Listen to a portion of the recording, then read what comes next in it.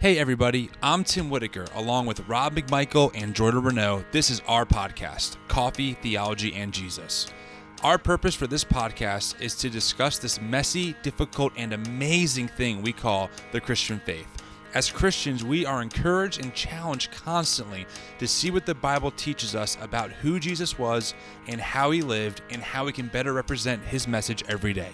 Join us each episode as we explore how this relationship with Jesus affects everything from politics and religion to relationships and theology. Now that you know a little more about us, let's get into this week's episode. Welcome, everyone, to the Coffee, Theology, and Jesus podcast. I am your host, Tim Whitaker. Listen, guys, on this episode of the show, I had the chance to sit down with Chris Hall, and I gotta say, this might be my favorite interview I've ever had the chance of doing. Chris is an amazing person. He is a professor at Scranton University where he teaches theology. He co-wrote the book Jesus for President, and I gotta say, I really enjoyed the way he described the topics that we talk about, his just his perspective on things, and it was so challenging for me as a believer to really expand what God really cares about. So we talked about environmentalism, we talked about the church, about the evangelical church. Chris's story, and he'll share more of this in the interview, is that he was raised lightly Catholic, joined Willow Creek as a teenager, and then eventually went over to Catholicism for a bit where he worked in Camden. So his story is awesome, but his perspective on things are great. So check out this interview. Also, before I let you guys go, quick heads up, we now officially have an Instagram account. It's at CTJ Podcast. Give us a follow. And if you like this episode, please share it and give us a rating. Talk to you guys soon. All right, Chris, thank you so much for joining me on this interview on the Coffee, Theology, and Jesus podcast. It's great to have you. It's great to be here. Thanks so much. Absolutely. So I don't know if many of our listeners remember, I had the chance to interview Shane Claiborne a few years ago, and his book, over a decade now, Irresistible Revolution, it changed my life as far as how I view the Christian faith. And so interviewing him was great. And then he gave me your book that you wrote, From Willow Creek to Sacred Heart, and I finished reading it a couple months ago, and it was awesome. So why don't you give our listeners some of your background, maybe a big picture overview of your faith journey and kind of where you land now? Sure. Yeah, I met Shane when I was about 14 or 15 years old, and he was interning over at Willow Creek Church after having just come back from meeting Mother Teresa over in Calcutta. So he himself was working through just this immense contrast of seeing desperate poverty and then our comfort in the United States. And I met him at just, I think, the right time in a very dark sense of the word right, because I had a friend commit suicide in a sort of dark imitation of Kurt Cobain's suicide a few months after him. And I had been raised very lightly, modestly Catholic for several years, and my family was drawn over to Willow Creek for all of the, famous reasons of it's more smooth. They've taken out all the weird rituals and all the images, and they're just shooting straight, and they're gonna just have us, stick to the major things like following Jesus and so forth. And Shane also was sort of like, yeah, let's hear what Willow has to say. And that's why he found so much energy and excitement, and he wanted to go interact with there in this sort of sweet and sour, hot and cold combination with Calcutta.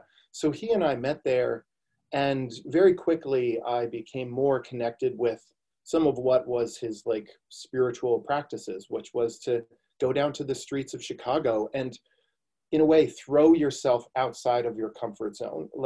Have these really weird conversations where you're like, I'm walking around on the streets and I notice you're homeless, and what's your story? And of course those are awkward, because what you're doing is you're breaking outside of, or recognizing that your world is a bubble, and you're trying to break that bubble. And for me, if there's any small silver lining in that friend's suicide, it was just that it broke my heart and made me start to sort of pour outward.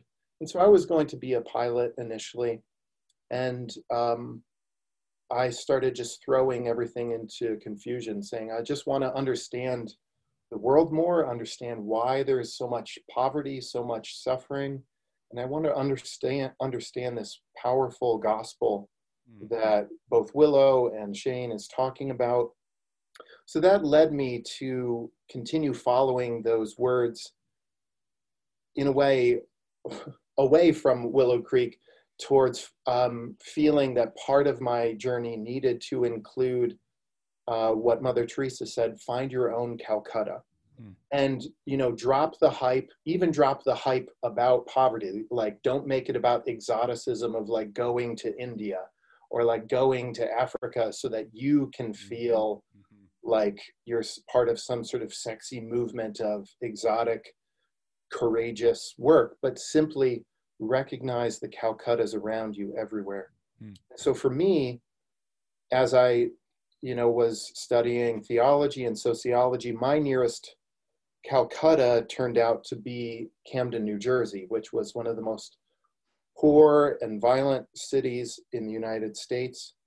And, you know, I ran into a Catholic priest who was talking about environmental racism, you know, this idea that the not in my backyard privilege of the surrounding suburbs all ended up creating this, putting it in the backyard of people of color and people who are dispossessed. And, you know, it's a city in which there's prostitutes and drug dealers on the streets. And I felt like, man, this place seems like hell. And like, I feel magnetized there. So I actually moved in to partner with a Catholic church there, not because I was drawn to Catholicism, but because part of going to my Calcutta involved letting go of what felt like the hype and the sexiness of the Willow Creek vibe, not to attack them, but to say there is something about the hype there that they know is sort of awkward. Like, I used to be a worship leader, kind of joining in the stuff that you're familiar with too. You know, you've got the in-ear monitors and you're rocking out to drums and guitar and whatever. And before those meetings, when they were preparing these very well-tuned rituals of sincerity, they would say, everybody, remember, it's not about numbers. It's about, you know, the spirit or about love or whatever. Yes. But the reason they would have to remind us that is because they had created a beast, much in the way the Catholic Church also created its own beast. They created a beast that they had to keep serving. It had to be about numbers to keep those doors open. So in a way, part of me for faith in going into Camden, my own Calcutta, was also no longer being a part of what felt like the hip or the newest or the cutting edge or where things are headed. In fact, faith involves like shedding yourself of those attachments to power, those attachments to hype. That is a part of the spirit of Christ crucified. So I lived there for 10 years. I did tons there. I could talk more about that if you want. You know, mixture of teaching at an inner city school from Sacred Heart. It's a parochial school. Worked as an electrician, worked as a carpenter, learned pottery, wrote a book, Jesus for President. So anyway, that's the 5-ish minute overview of my life story. And, you know, it ended up with me getting my doctorate and now being a professor. I mean, obviously there's so much that you said that I know we can spend hours on. I resonate heavily with the idea of, in fact, as I talk to you, I'm wearing my in-ear monitors as a monitor. So I love that. And I do, as a musician, as an artist, I love what you said, you call it like the hype. I love that, as that part of me loves that. You know, I love quality and I put a lot of years into my craft, and it's great to be able to express that in like a top-notch place that's culturally like on the cutting edge. But this idea you keep on hitting on about, you know, kind of shedding that as part of your faith journey. Can you elaborate a little bit more? Because I know a lot of our audience deals in the modern church movement, and I think we wrestle with this. I almost feel that, like, personally, I'm divided. Part of me is one day, this is great. The church has to move forward. That's just how life is. The other days I'm like, this is a sham. It's a show. I hate it all. Get me into a tent. What do you do with that? Yeah, there is no easy resolution to that for me. Back when I was at Willow, it would involve certain amounts of needing to, in a way, deface the hype by, like, I would not wear shoes sometimes when we were doing worship leading. Now, in a way, that was for my own personal kind of interior dialogue of a little bit of playing with the question of worshiping a holy God. But it was also something about, like, I would sometimes intentionally not sort of lean into trying to wear my best or look pretty or look good. And see, the danger in some of this is that even as you try to negate the decorum, it becomes its own new decorum. So like, that's where Jesus says, you try to look like you're struggling when you're fasting, and then you're undoing it. So the point about clothes, as Jesus said, is that life is more important than it. But this is the challenge in defacing art. This is the iconoclast's problem, which is, Willow Creek is iconoclastic. Evangelicals are iconoclastic. What I mean by that is they see religious decorum and they want to destroy it. And that is a passion that is partly true. It is a passion that stems from the second commandment. It's a passion that stems from the unrepresentability of God. It is a passion that stems from a dangerous memory of the corruption and the violence of the church and its cover-up scandals and its simony and its all of the reasons that were valid for the upheaval of the 1500s. All of those are valid feelings, but it is possible to respond to them in the wrong way. And it is possible to say, for example, as Willow does, the Catholics are Pharisaic, ritualistic people. We will escape from ritual and be sincere. We will be sincere, they will be ritualistic. When you create this black and white world, you don't realize that in your destroying the icon, you are just constructing a new idol. Yeah. In your destroying the ritualism, you now have a ritual of sincerity. You now have a faux, well, maybe it's not even faux, it could be half sincere, but the squinting of the eyes and holding up of the hands, where it's half sincere, but it's also, it has not escaped. It has not left the realm of encultured coercion and,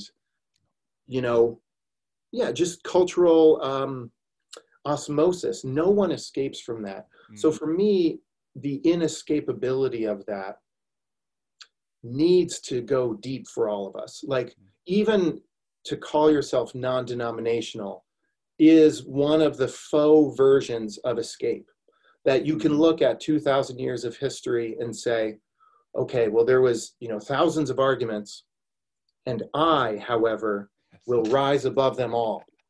I will be the neutral person. I will be the one who is peaceful, and all of them are conflictual.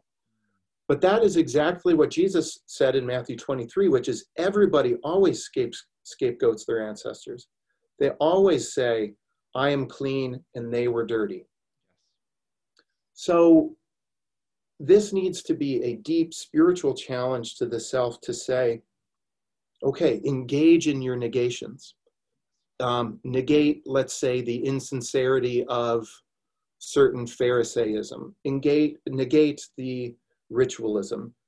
Negate even the fake ritualism or the anti-ritualism of evangelical worship.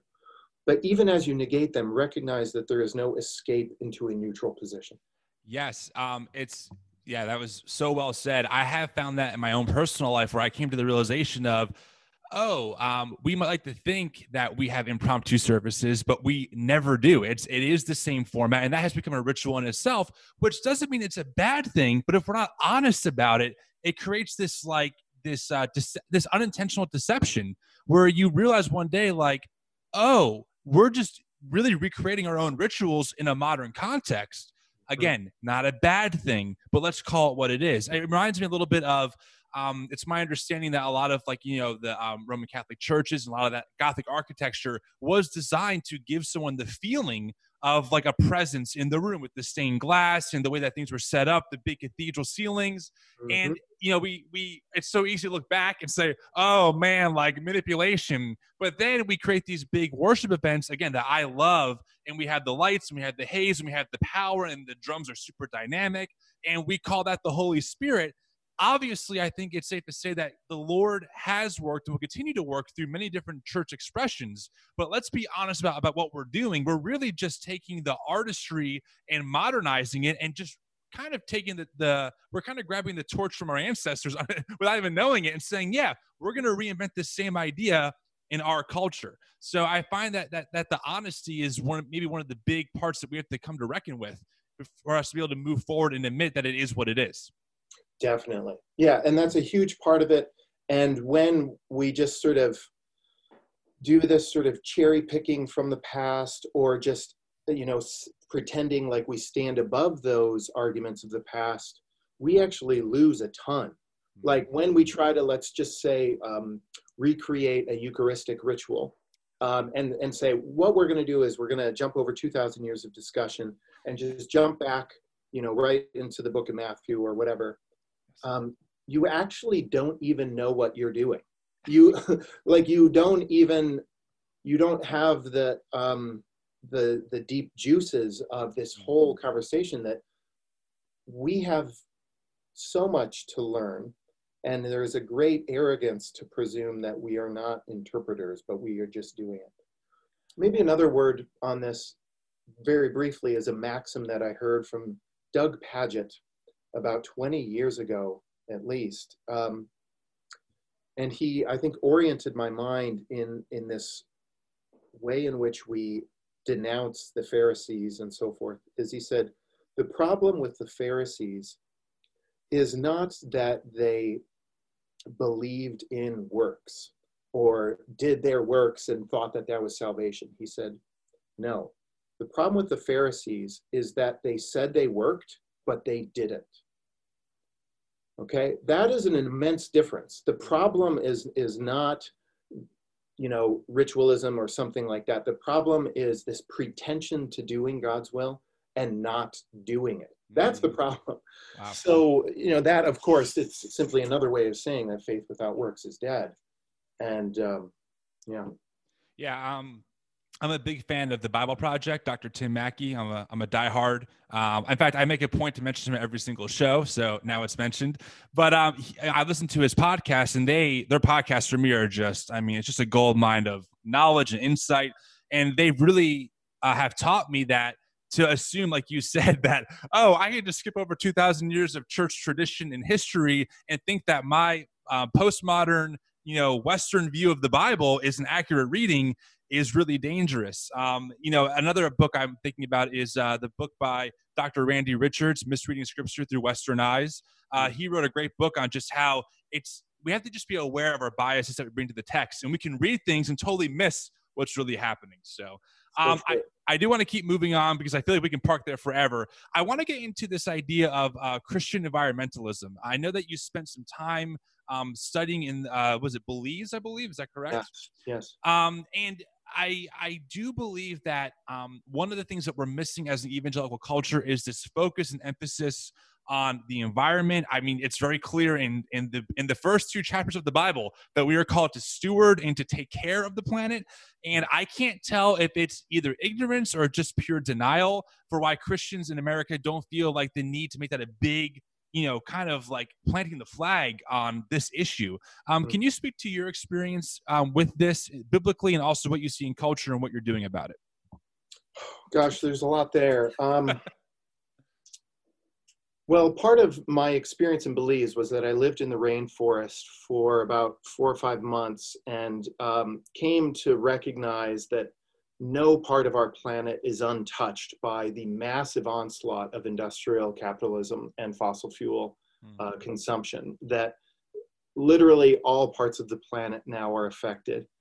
And even what I thought was like, the jungle was actually had been cut, many years prior and had just been growing back. And part of my story was to start understanding that the very Platonized or heaven-oriented version of Christianity was, of course, mistaken. Now, this is part of a dialogue that I think is probably maybe catching traction in evangelical circles, which is the emphasis on the body and the emphasis on the resurrection of the body being the centerpiece of, scripture orientation, which, there's like small points where you could think otherwise, like in Thessalonians, where we have them go out to meet Christ coming on the clouds and to live with him forever. Whereas actually the verbiage there is using the verbs that you would use for when Caesar comes to a town and everybody goes out to meet him and you bring him into the town. In other words, it's not an image of going off to heaven like per the clouds. It's an image of you go out to meet the royalty and bring them in. Wow. And similarly in, I think it was in 2 Peter, we have the earth and everything in it will be fill in the blank. I studied under Stephen Boehmer-Prediger, who took an examination of 20 different versions of the Greek translation there. And he said the most accurate is the Dutch one, which is the refiner's fire that is prepared for the earth, so to speak, can be described as the earth and everything in it will be found. Yes. The earth and everything in it will be disclosed.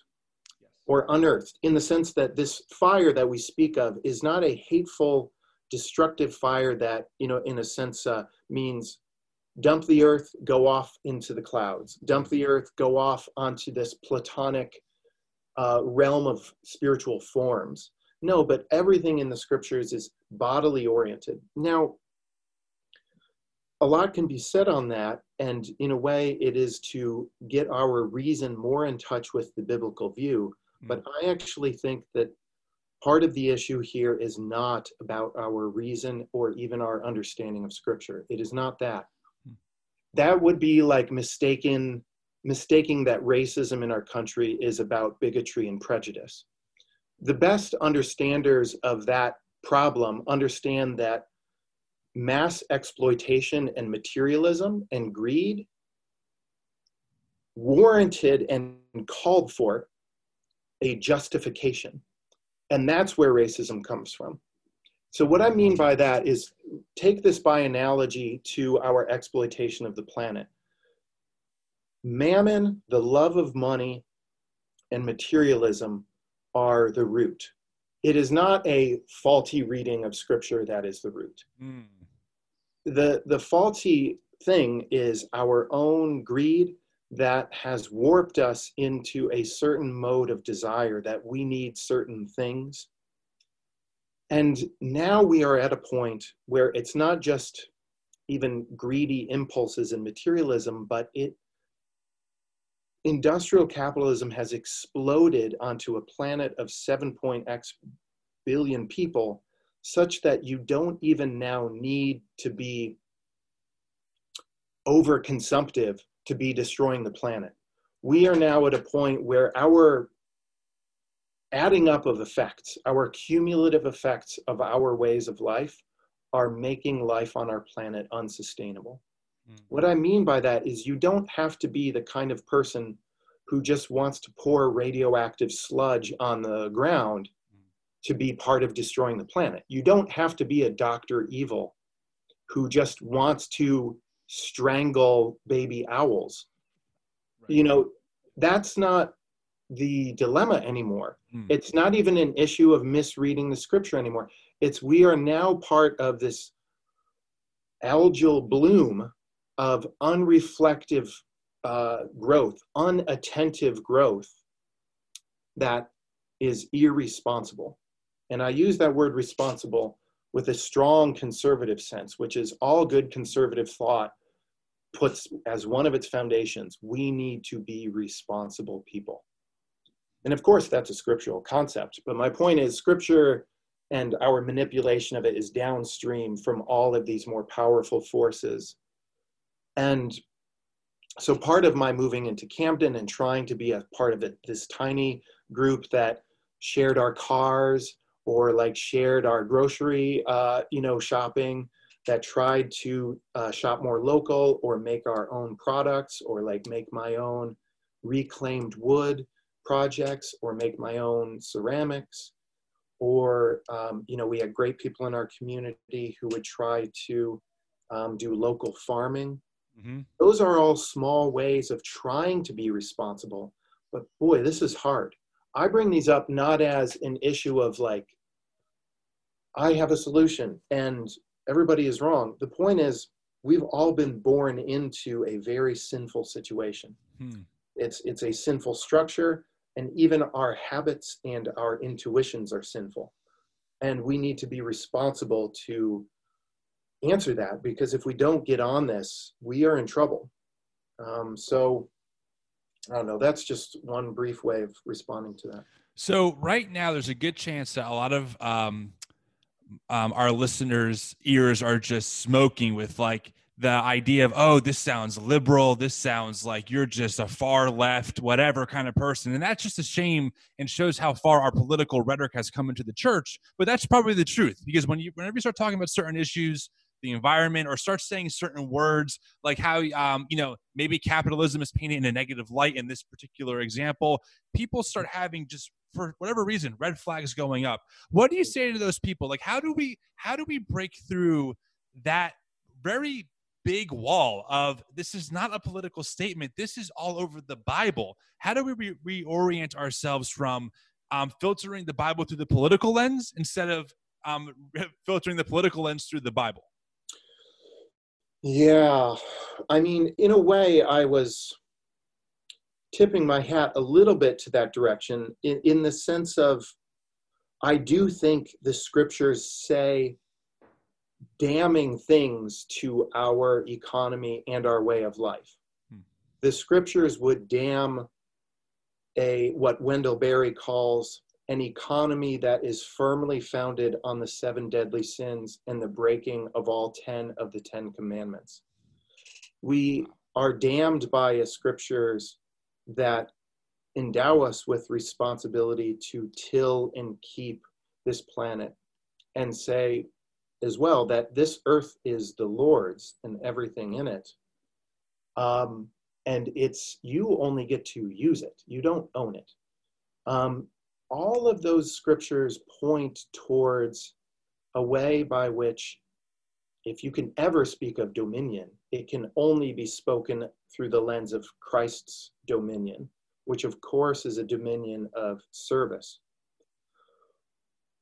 I think the challenge is that, again, I don't think let me just say, people to more properly understand how the scriptures command our care for the earth, I'm not sure that is enough to untie the knots into which people have been woven. We are in a deeper kind of knot in which simply clarifying that the scriptures charge us with responsibility lest the Lord slay us. We aren't listening to those calls. If we did listen to the scripture, we would all be repenting in sackcloth and ashes for how the scripture, let's say in Deuteronomy, tells us that God will slay you with the sword if you do not respond to the foreigner, the alien, and the immigrant. How Christians can hold to a scripture that says that so powerfully and be silent in the last 4 years of utterly shutting down refugees and migrants, to me means we're not interested in the scripture. We're not interested in what the scriptures tell us. My point is that there are things that are binding us, which are prior to our reason, that are prior to our listening to the scripture. And those things that are binding us are what Christ called mammon, are what Christ called, like, literally a sort of personified force of the love of money. And so our desires have been shaped such that we will always read scripture or reason in tension or even subject to these mammonesque forces. So I think the scriptures are, let's say, maybe a crowbar to help decouple us from being so woven into our current mode of economy. But I think we're afraid to, I guess, maybe do what the prophets were doing, which is we have to be able to condemn ourselves, not just condemn others, but to say, I am a part of the problem. Yeah. I am a sinner. It's not them, it's me. Like, I am a part of this problem here. And I feel like there's, like, humans just have a nervous tick where they won't do that. They have to say, oh, no, it's those other people. It's, but no, we are a part of a problem. And sure, you can even hold on to the sense that you have good intentions, that you are kind, you're generous, you love your neighbor. But we are mixed into a much larger web of delusion. And that web of delusion, one of the ways out of that, maybe to call upon the Wesleyan quadrilateral, is the Wesleyan quadrilateral refers to how the truth comes to us in many forms, some of which is scripture, some of which is, authorities speaking truth to us, some of which is our own experience, and so forth. One of the things that Christians have to get in touch with is the truth that can speak to us from science. Mammon has sort of, in a way, found a mute button for science, such that, just a generation ago, there was an actual,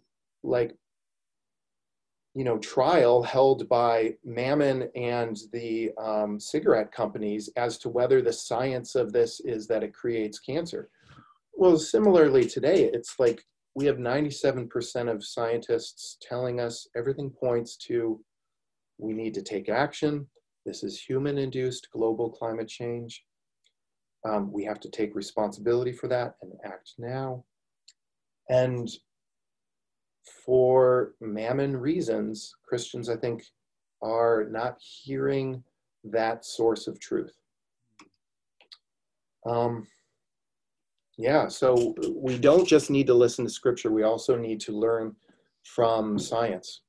Yeah, so I grew up homeschooled. I grew up in a conservative environment, and my parents are great people. So if they're listening, I love you, Mom and Dad. This is not a critique on them, but that's just this is the world I grew up in, and it's been challenging even for me to kind of have to, over the years, realize that, well, science is not the enemy of faith. We actually, Dr. John Walton, another great person who has some great perspectives on this stuff, and I have found that the more I listen to people like that, the more I realize, like, oh, these things are not at odds at all. But for some reason especially in the evangelical and the church culture, they seem to be conveniently. I think that when it comes to things like abortion and pro-life, then the science is really clear, and that's great. And obviously we should acknowledge those things. That's a good thing. But when it comes to other things like the environment or even how we kind of got here, oh, it's not clear. It's a lie. We have to. Then we go back to the scriptures and we read Genesis 1 super literally because that's the only way to read it. And we just become, like you said, there's so many knots to untangle. And I feel like some days I'm looking at a spaghetti bowl and I'm like, they're all intersecting everywhere, all these trains of thoughts and lines. So can you speak a little bit? I think in my mind, what I'm wondering is, where, as people who are committed Christians, and we want to do our best to understand the scripture, and we're trying to undo our biases, like, how do we start that process for like the layman? You know, like, let's say there's someone listening who's like, wow, I've never thought about any of this stuff before ever. This is great, but like, it can be overwhelming. Where do I start in this journey? Great. I think the best place to start is to recognize that we all have a log in our own eye, and we have to begin with ourselves. Now, this is not to say we shouldn't talk about our communities or our institutions or our larger structures that we're a part of. I'm just saying, psychologically, the most healthy place to begin is to recognize that your own life is woven into what the scriptures call the era of the fall, or the era of sin. Mm-hmm. And it is in you. And so what I mean by that is, Chesterton, who's one of the authors I love from the early 20th century, and Time magazine reached out to like 100 or so authors, and they said, what's wrong with the world? Tell us. And they asked Chesterton, and, he is known for being very, loquacious and verbose, and has a lot of things to say about everything. Mm-hmm. And he wrote the shortest letter of his whole life. And he responded, "Dear sirs, I am. Yours, GK." Okay, so what is wrong with the world? I am. Mm-hmm. Now, what that is saying is not, don't talk about big issues, don't talk about structures, don't talk about systems. It's saying that if you are to recognize the military-industrial complex, let's say, the way by which we make money by, having an enormously ballooned military, we have to recognize that our lives are woven into that we pay taxes into that system. We have desires structured by our society such that we want certain things, or believe that certain things will bring us freedom or truth or goodness. Or more particularly on the environment, ask yourself, what is your own carbon footprint? What could you reasonably expect the world to live by? Put differently, some have recognized that if the world were to live the way your average American lives, we would need 3 planets. Huh. We only have one. Newsflash. We only have one, and so we have to take responsibility for that, and yes, turn to the bigger questions, because those do need to be structured at a much larger level. And that's something we can talk about if you want. But to me, psychologically, the way to not have a posture of judgment, a posture of hateful resentment of others, is to actually recognize that you need to reverse that scapegoating and say, what needs to be ejected is not them over there, but the log in your own eye, to recognize how you're a part of the problem. And I suppose maybe to get back to the first thing I had said is, I think people's hearts being broken is one of the avenues to this, is that we might see so many problems in the world and just treat them as like sort of rational issues to be debated, or, to try to problem solve, but to really feel and enter in the stories of other people. Like that for me was a part of my story in Belize, of coming to live in a jungle, which, down the street from me, I spent just a week living in a hut with somebody who had basically paper walls and a dirt floor, and children that, so far as I could tell, seemed to like prime candidates for like dying of diarrhea. Like when you meet people and make real the poverty and the struggle, then it breaks your heart. And so I think we should recognize it's not that people don't care about the poor or don't care about the earth. It's just we are so out of touch with it. We don't know the poor. We don't see how our life is impacting the world. We don't see, like, let's say, a few months ago, a very heart-wrenching coverage of millions of people that are being displaced by climate insecurity, or their country is basically in an advanced form of, death, where like it's, their governmental structures are falling apart because their economy has been falling apart because they can't grow food the way they used to be able to. And so that a lot of that sort of struggles are happening in Central America. And that's some of what's behind the pressure of a refugee influx throughout Central America, is asking, where does this come from? And how am I a part of it? Or just even in the most simple sense, can you let your heart be broken by asylum seekers, by people who are refugees, instead of just seeing them as a threat? Somebody put it very well. If your heart is not broken by refugees, you might have a spiritual heart problem that you need to look into. And so the challenge I guess I'm presenting here is to start making the connections of affection, make the connections of care and concern. And we in the privileged parts of the planet are not familiarized with how there are over 78 million people displaced from their countries, around the world, partly through, climate, partly through conflict, etc. Yeah. So, I mean, it seems as you're talking, I'm thinking that one of the problems I see a lot in our current American culture is that there is this polarization and there is this otherness of the political spectrum of Democrats are the other and Republicans are the other. And there's always blame. And, whenever someone says something, someone shows a video of the other side doing the same thing previously. And there's just this back. I mean, it's tired. It makes me exhausted.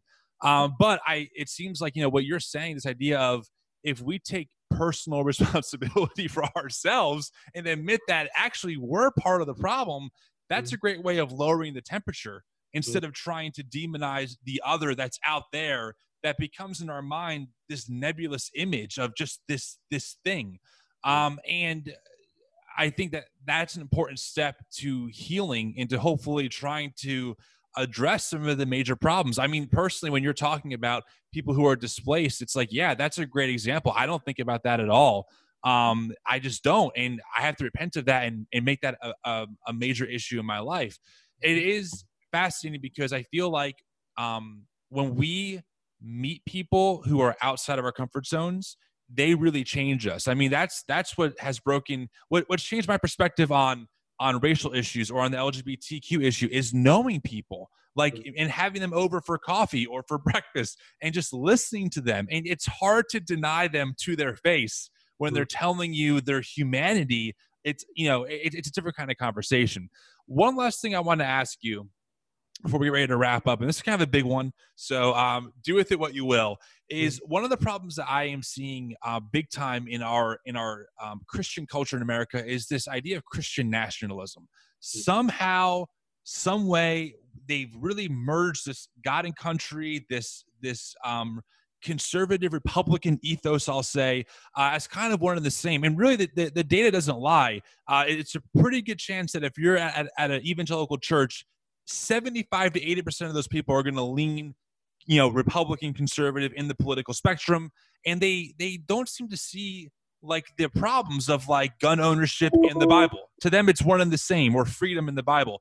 I mean, my question to you is this: how do we have a real conversation about that without people thinking that I'm like a liberal maniac who's just trying to push them to socialism? Because that is not the point at all. But it seems like once you start picking apart at some of these problems, people think, oh, well, you're the opposite extreme. How do we have a real conversation around this to start undoing some of these knots? Well, for some, I think actually scripture is probably one place for them to begin. I think Christians need to become acquainted with the teachings of Jesus Christ, and most are actually very unfamiliar with his teachings in the sense that they are meant to change your life. Now, one of the examples I would like to give on this is the problem is not with whether people are sincere in their faith, but whether their sincerity is actually controlled by something deeper, by something before that. And that's what, you know, a Nazi era theologian who was critiquing the Nazis was Eric Peterson. And he referred to this problem as a problem of prior political decision. What he meant by that is people can say that they have faith, but they have made a decision prior to that faith, which is actually the deeper commitment. And the melding together of God and country is not at all new. That, in a way, is the most native form of human existence, to see God on our side, to see God as kind of woven through together with the pride of our group. And Jewish people basically started to break that because they seem to have been the first people in civilizations or in human history to narrate their history as one of having sinned against their God. No other people, so far as I know, so strongly narrated their own collective history as one of having defied God, as one of having destroyed their relationship with God because it's our fault. That is so different from the main mode of nationalism, which is we are the best, what we were founded on is the best, and we're always doing the best. You know, like in its delusional format, that's how it goes, because the prior political decision there is always to feel like we are clean and they are dirty. And Jewish people basically started to like flip that script. Now, what I wanted to, you know, get to on this is that one of the ways that prior political decision operates in the United States is very well expressed in a conversation that was being held with Jerry Falwell Jr., the president of Liberty University, in being asked about, okay, so how are you, you know, dealing with our political landscape? We know that, you know, many of Trump's policies have been actually very anti-concern for refugee or asylum seeker, you know, very much in violation of the scriptural mandate for us to be people that are welcoming to the alien. And even if somebody wants to turn that libertarian and say, well, that's just for individuals to do, well, you can also say that the individuals who I know who care for refugees and are part of programs that try to care for them, they literally cannot do that anymore because they are not allowed to be received on an individualistic level. Anyway, so they said, so we've got that, we've got the porn star stuff, we've got, you know, all of the other kind of long list of things. And his response was very profound in revealing his prior political decision. He said, I don't let the teachings of Jesus affect my politics. Okay? That, in a way, is a centerpiece for meditation in our Christian setting here, which is, I'm going to use a lot of syllables here, so sorry. We have an account of somebody who has extremely politicized Christianity for a generation, who has been saying, let's make America Christian again, you know, like all of that sort of stuff. We need to get our 10 Commandments back in schools, like, right. You know, we're taking Christ out of Christmas, you know, yes. Et cetera, et cetera. We need to get God back up in the public sphere. So heavy politicization of God. Yet that is happening at the same time through extremely depoliticizing God. So that's maybe something of a verbal paradox, but it's just trying to describe that the total politicization of God has resulted in the total depoliticization of God. Right. And what we have to get back in touch with is a Christ who was extremely political, even if he wasn't always legislative, who was extremely partisan, even if he loved all people. And what I mean by that is his partisanism was deep love. He was a person who, in the words of Herbert McCabe, who knew that if you don't love, you are dead. And if you do love, they'll kill you. Hmm. You have to live in that tension of recognizing that the type of love Christ calls us to is a challenging, courageous love that told his followers, you have to put away your sword, you have to pick up your cross, you have to be the kind of person whose hand, per the Torah, is always open in love to the neighbor around you, who sees the alien, the stranger, the naked, the hungry, the homeless, the imprisoned, who sees them as a sacrament of God's presence, who sees them as the surprise of God where you thought God wasn't. That is what Christ is calling us to do, especially in the parable of the sheep and the goats. This is Christ challenging us to be more comfortable with discomfort, so to speak, to get out of our comfort zone, recognizing that our comfort has made us spiritual lepers, as Shane often talks about. We've grown to be spiritual lepers who cannot feel the pain of the world and are insulated. And in that insulation, we're on the road to death. We're on the road to death because we can't feel the pain of those around us. And I feel like there are many ways in which, our grasping for our guns, grasping for Christian cultural power, these are ways in which maybe St. Augustine would call them corrupted versions of imitating God. They're corrupt imitations of God because we see God as secure, and so we pretend to imitate that by carrying a gun. We see, God as safe, and so we try to secure it through that type of safety. Wow. We see God as loving, and so we fatigue at extending love farther than anybody who's nearly around us, and our love can't really, manage the grand love of God, which extends beyond all borders. Instead of this sort of corrupt imitation of God, we need to listen to Christ inviting us to, as he said, imitate the Father who imitates no one else. He's not in rivalry. He loves all unconditionally. He sends rain and sunshine on the good and the evil. And if you live like that in this world, you need to be prepared to be hated. You need to be prepared to be killed, because this will challenge a world that does not operate out of love of that kind. Our world operates through what Augustine said, a love of self that is so great that it forgets God. The kingdom of God is about a love for God so great that you even forget yourself. It's the reverse of that. So to me, our Christian nationalism is not, it's not something totally alien to the human species, because that type of God on our side approach to things is precisely the same spirit that has animated us since Cain killed Abel. It's the spirit of protective,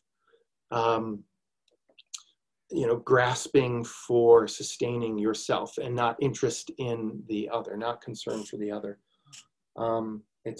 We live still under the mark of Cain, and we need to live under the mark, basically, of the second Abel, of Christ, who's the better word from the ground with his blood, in the ground of our earth, is speaking a word of forgiveness, transformation, resurrection, love, and not, the first Abel who, if his blood, I guess, was speaking from the ground, maybe just kill that guy. That's why the mark of Cain is there. But we need to be people who can live without the mark of Cain, who can learn to live beyond law, a righteousness outside the law, a righteousness outside of that which lives through tit for tat, but can instead love those with whom we disagree with, try to transform the violence of our world. So that is very hard to do, and I don't think there is any neutral way to do it. I think it will be a way of incarnating love that will, at times, take sides, but not in hatred for anyone. But it has to take sides because God is truth, Yeah. Wherever there's truth, you have to work for it. So anyway, that's my Wow. short answer. Yeah, I mean, I appreciate you sharing that. Honestly, I feel like everything you said this whole interview, it's just like, wow, so much to think about. And I know that in a lot of ways, a lot of this is very just like level one of what is really beneath what you're saying. And I hope that for our listeners, it really challenges them to realize that there are other ways to view what's happening that actually might be more faithful to the Christian tradition, and not to be sucked into, I would say, maybe the evangelical idea of like, oh, we are doing it right. They've all done it wrong. We have the truth. The Catholics don't. I feel like there's a little naive sometimes. So I appreciate your time, Chris. I thank you for coming on the show, and hopefully we'll talk to you again because this was really great. I love it. It was great. I hope so. We do again. Bye. Thank you. Well, there it is, guys. There's the interview with Chris. Personally, one of my favorite interviews, but Rob Jordan, would love to hear your thoughts on this one. I thought it was really good. Yeah, I think he touched on some really awesome points about, especially the one that stuck out to me a lot was how he talked about the deeper issues that are like behind or like underneath, or I forget the term he used, almost like before, like this is what's happening in your mind or your heart, like before this other thing is coming out. I really like that way of describing it almost. And I think it's so true. Like so many of these things that we witness in evangelical culture or just our American culture, there's so much like deeper stuff that this is all coming out of. Like it's not just, like he was saying, it's not just a misunderstanding or rejection of scripture. It's a love of, money. It's greed. Yes, almost like things like that. He kind of described it like there's a hierarchy of Right. of beliefs, and the Bible is not the top one. Like there's this other belief first, and then the Bible comes in, because he mentioned that he doesn't Which is think, part of the problem, I think. well, totally, because he talked about how there are, I think I asked him, how do we fix this with like through the Bible pretty much. He's like, well, I don't really think that it's like a biblical issue in the sense of correcting your doctrine. That can be part of it, and for some people it is, but there's also this whole other idea of that there are beliefs already embedded in people that then the Bible gets filtered through. And that's honestly, Rob and Jordan, what we've been trying to do.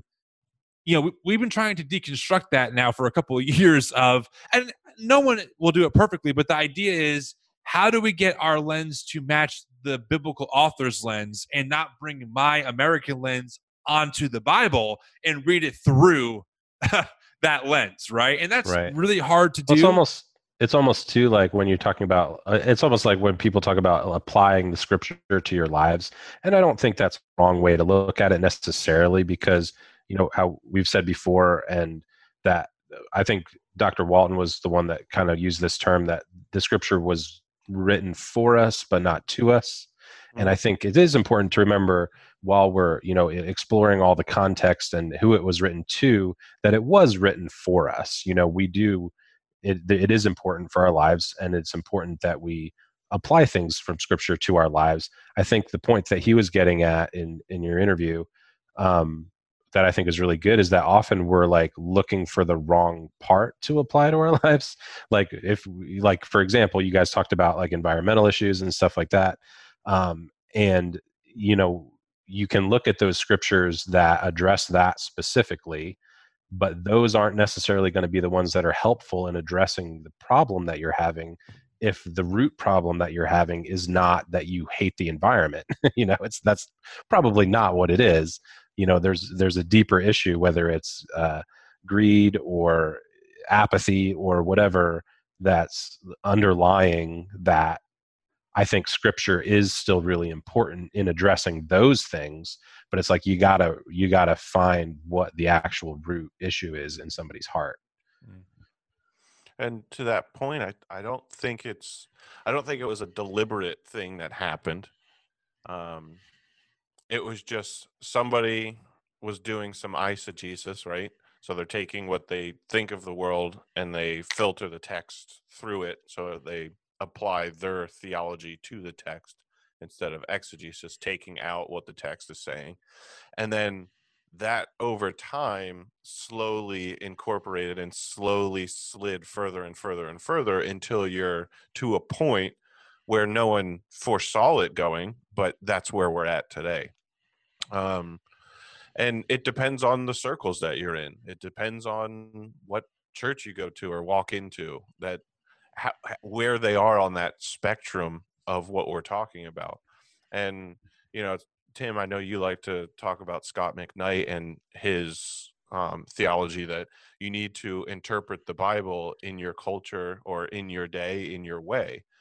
But the first step in that is to take a step back and say, well, what was the day and way that the scripture was written? Right. And we all agree that the Bible is a cross-cultural, cross-millennia book, but to accurately appropriate that or that message to our culture, we have to understand this is the culture that it was written in and why it was written like that. Why did the Apostle Paul write certain things? Why did Jesus teach his disciples certain things? Why were some things in the scriptures left unsaid? We have to understand the culture to understand those things. And then when we do that, then we can translate the whole story, culture, message, theology from that culture into our culture. Yeah. I really enjoyed Chris's point. This helped me a ton with him being able to pretty much say that maybe evangelical culture throughout the ages has prided itself on taking out the ritual and taking out even like the imagery, but all we've done is really just replaced it with new rituals and new imagery. And I appreciated that because it really helped me put like words and categories to things that I've wrestled with for so long, that I'm like, yeah, like these things that we do, we don't always call them ritual, but that's exactly what they are. And by the way, that's not a bad thing at all. In fact, ritual can be really healthy and really good. But having him kind of acknowledge that, for me, was very like helpful. Like, yeah, like what we do on Sunday morning, we've just switched out the rituals. Whether, instead of the Eucharist every Sunday, now it's the sermon or this time for worship, and also how it's more, evangelical culture is more built upon the emotion, the feeling of you're going to get like in a Sunday morning gathering. And really historically in church culture, in Protestant thought and in mainline thought, that was never like the driving factor behind the Sunday morning. So that stuck out to me a lot. And also Chris gave some great ways to talk about environmentalism. I thought his topic and his point that he made around, if every human consumed the way that Americans did, we would need 3 planets. That stuck out to me a lot, because sometimes you just don't realize the culture that you're in, how consumption based it is. I mean, but Chris got me thinking, because I realized that unintentionally, even in my own personal life, I like using disposable plates because I don't have to clean them afterwards. They're more convenient, but they also add to our landfills, and that adds to just our footprint of pollution on the planet. And I appreciated that Chris like pointed out biblically how we take care of the planet is a major concern of God. And as Christians, we owe it to ourselves to take that more seriously. Yeah. I think that whole conversation surrounding like the Christian relationship with science is really interesting. And I grew up similar. I like that you brought up the fact that you were homeschooled, because I was also homeschooled. And through that process, you obviously get a lot of like teaching about science through your school years that is done from a like intentionally Christian perspective. So I think that's a really interesting, I don't think very many people get that outside of the homeschool experience. Certainly in certain like private Christian schools and things like that. Right. So it is interesting sort of the relationship that Christians have with science, because I don't think it's that we like that people just throw out science altogether. I think there's sort of this prevailing attitude towards secular science that it is very secular, and that it is defined by its secularism because of the way it addresses things like whether it's creation or yeah, I mean, that's the big one, really. So it's like if you're an evangelical Christian who holds a literal view of creation, which, let's be honest, that's the majority of people. And, despite, obviously, we've had other conversations about this, despite where you fall on that interpretation of Genesis 1, most evangelicals have a literal perspective. And when there's scientists from the secular view are going to say, absolutely not, evolution is the way that we got here, it's almost like everything else coming out of that person's mouth is going to be void. And maybe that's not a right way to have it, to a right perspective to have about it.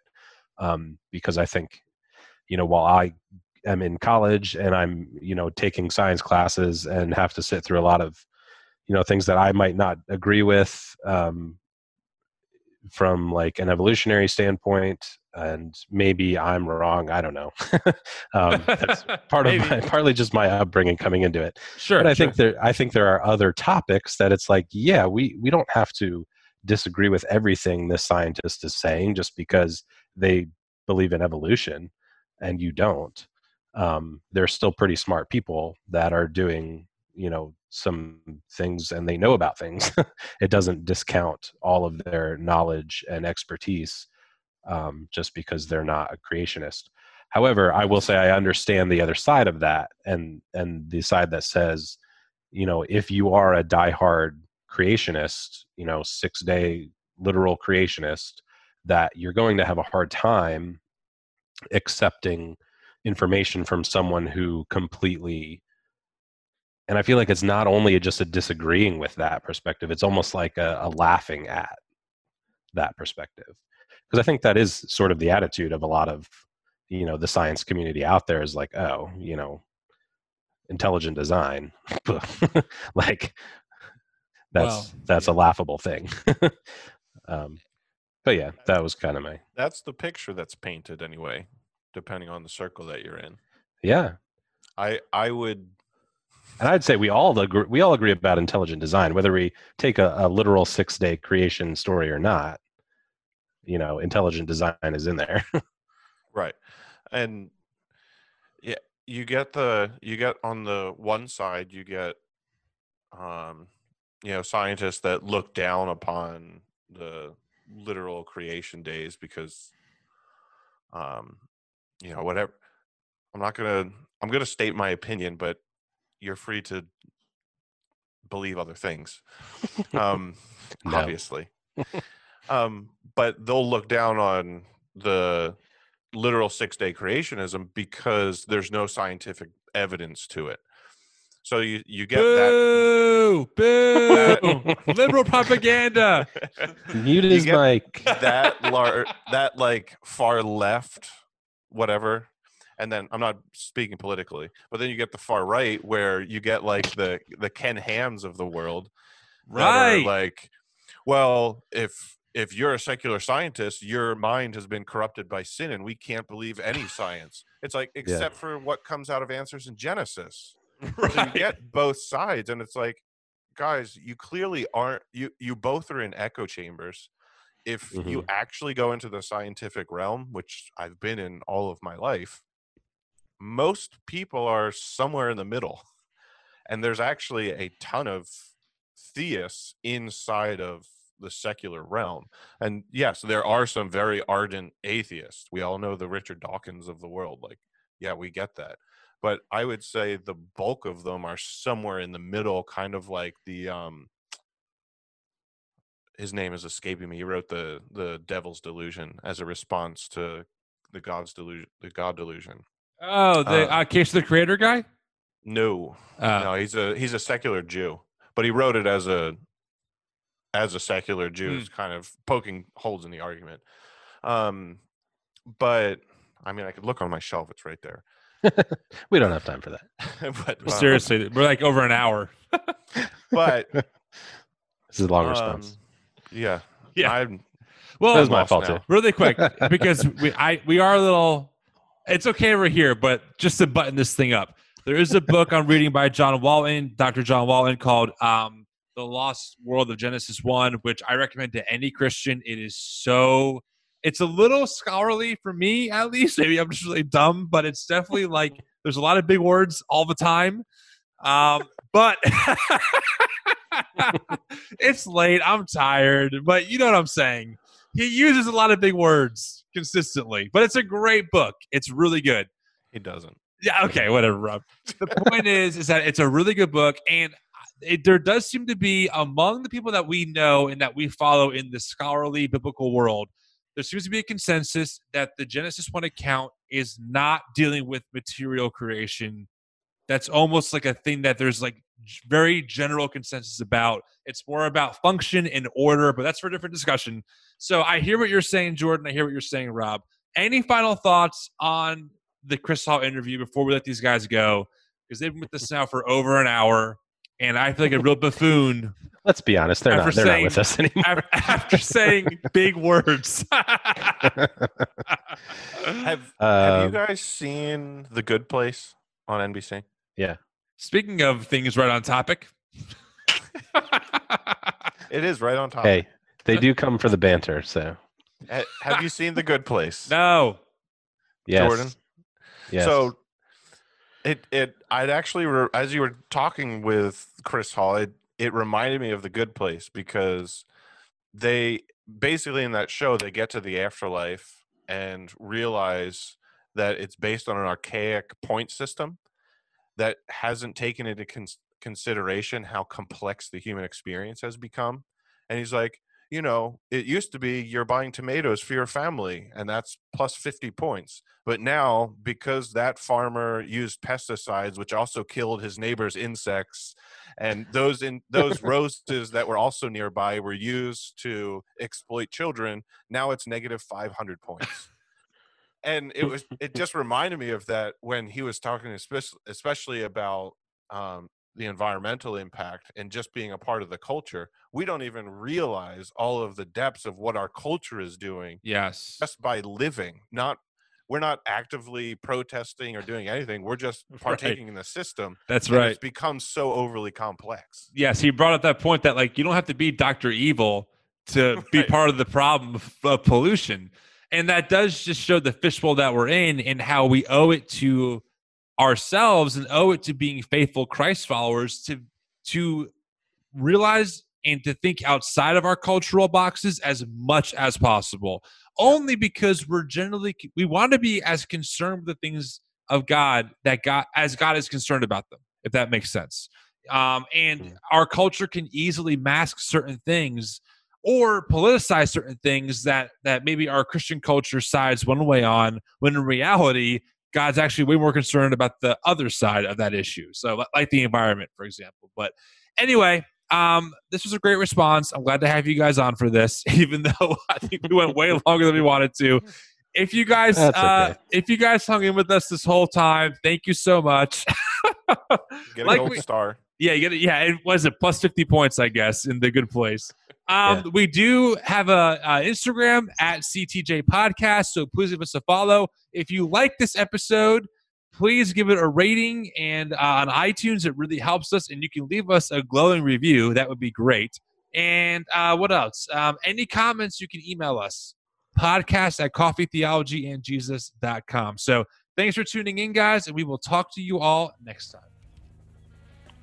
Thanks for checking out the Coffee, Theology, and Jesus podcast. You can always drop us a line on Facebook or through our email, podcast@coffeetheologyandjesus.com, as we love to hear from our listeners. Until next time, drink coffee, discuss theology, and love Jesus.